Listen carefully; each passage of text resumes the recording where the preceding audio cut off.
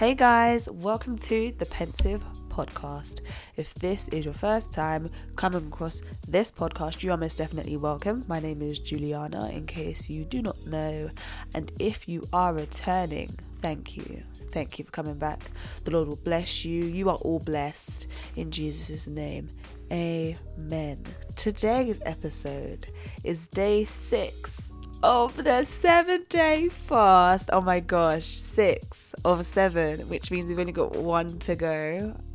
Wow, this week has gone fast, but it's been great. Yes, it's day 6 of the 7-day fast here at the Pensive Podcast.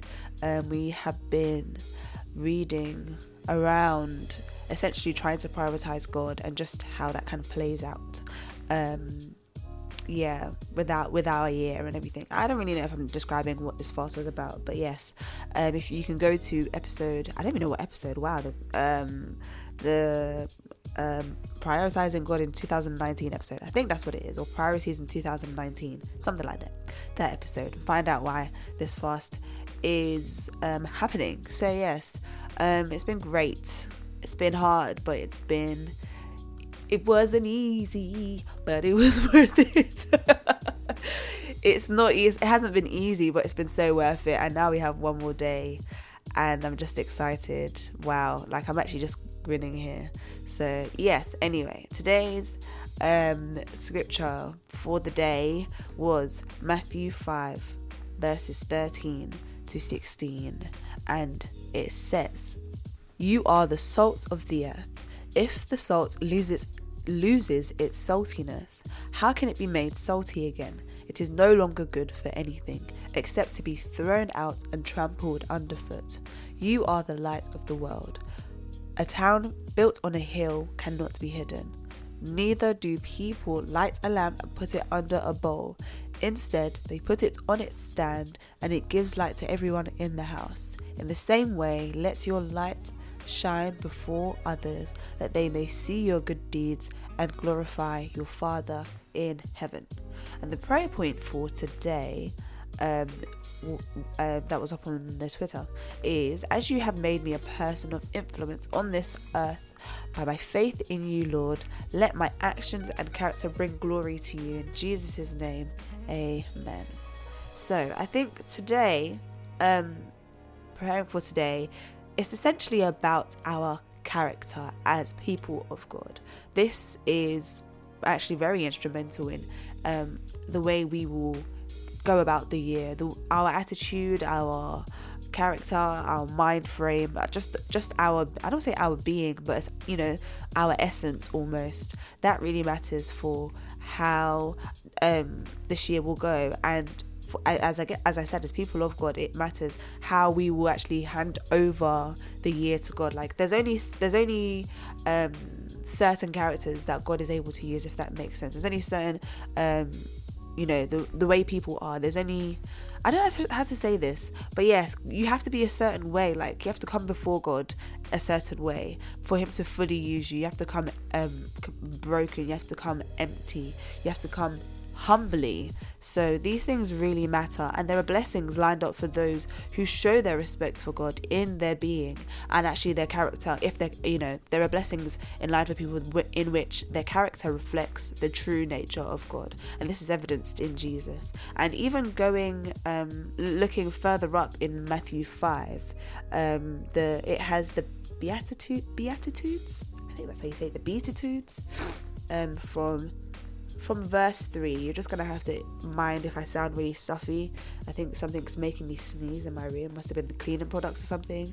But yes, Matthew 5 from verse 3. And it says, he said, "Blessed are the poor in spirit, for theirs is the kingdom of heaven. Blessed are those who mourn, for they will be comforted." And then it goes on to say, "Blessed are the meek, and blessed are those who hunger and thirst after righteousness, are the merciful, are the pure in heart, blessed are the peacemakers, blessed are those who are persecuted because of righteousness." And these are all characteristics of people in the faith, and there are rewards for that. What is wrong? There are rewards for being this way, and that these, and mind you, it's I don't say it's conditional. These promises or these blessings are only for people with this characteristic. And it is very easy to realize that Jesus had all of these characteristics. He was humble, he desired righteousness, he was merciful, he was pure in heart, he was a peacemaker. All of these attributes allowed him and allow us, should we have them, they allow us to have a leg to stand on when it comes to being making influence in this society, being a person of influence in this generation. Like, even though, yes, this world is dark and, you know, people of opposite characteristics thrive here, they won't thrive in the next life, child. That's all I'm saying. No shade, but that's just the reality of it. But you can say for sure that people who do seek peace, people who are humble, who are pure in heart, they live a great life in this one and the next. And I'm not saying that, you know, it can often be said, like, people with these characteristics, being humble, being peacemakers, like, then they can be pushovers, or these things make them weak. They don't.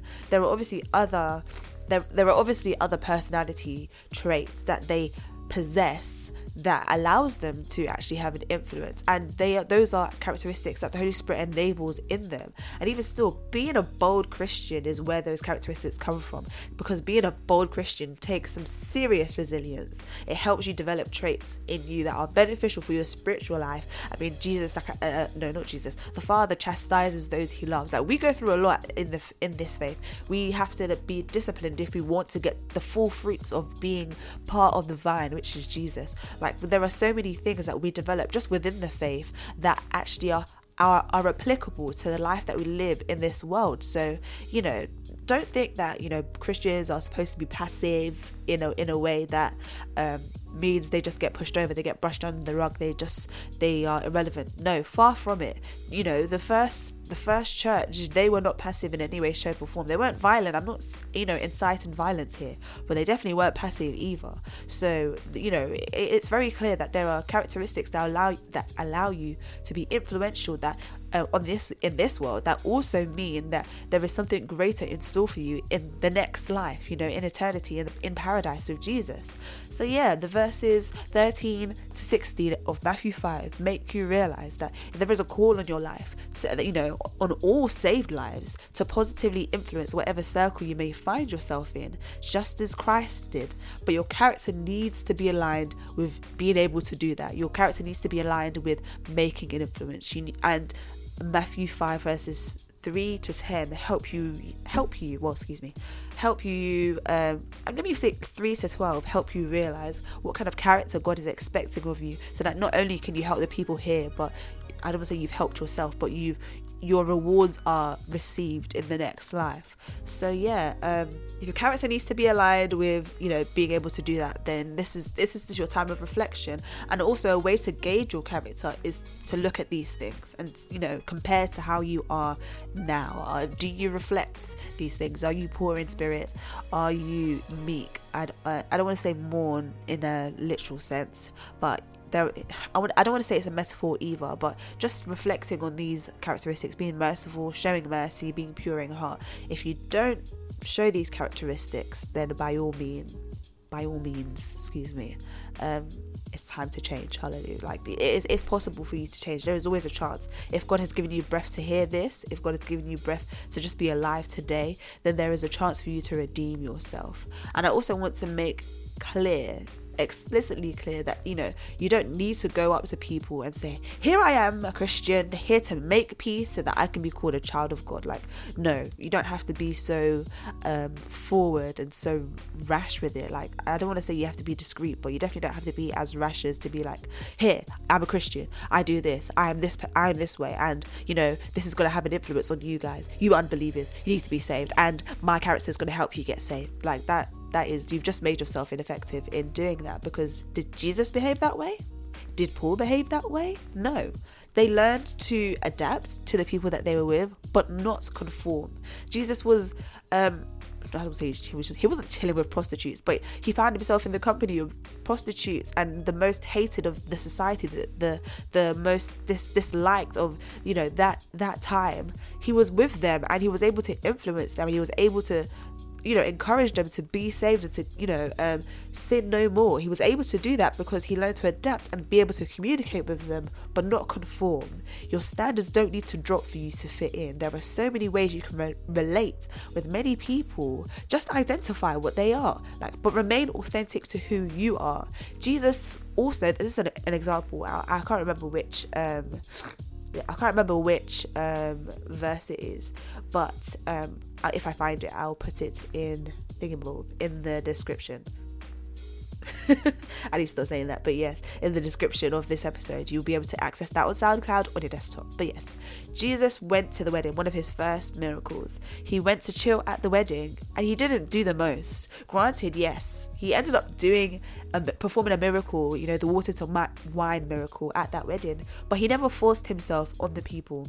He knew who he was, and he still sat just like everyone else. And I think it was his mother that was like, oh, they've run out of wine.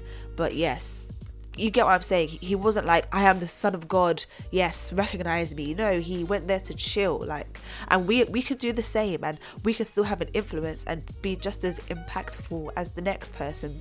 But that isn't an unbeliever. But ours will be more long lasting, because there'll be things, let's say for example, you're at your workplace and they're like, oh, you're such a great worker, you never complain, you always give some good insights, the clients love you, your character's just amazing, who raised you and all that stuff. And of course you'd be like, no, even though my parents did raise a good person, it is because of my faith that I am able to be this way. And that's how you can have an influence. You can influence and benefit the companies you're in, but also influence them in seeing that your great character comes from a greater source than that is on this earth. So yes, we can be influential in this earth like Jesus was. He was influential in this earth, and the key thing, his actions glorified the Father. He was salt, he was light, and we are called to be the same. So as we think about our character, where there are flaws or places we can improve on,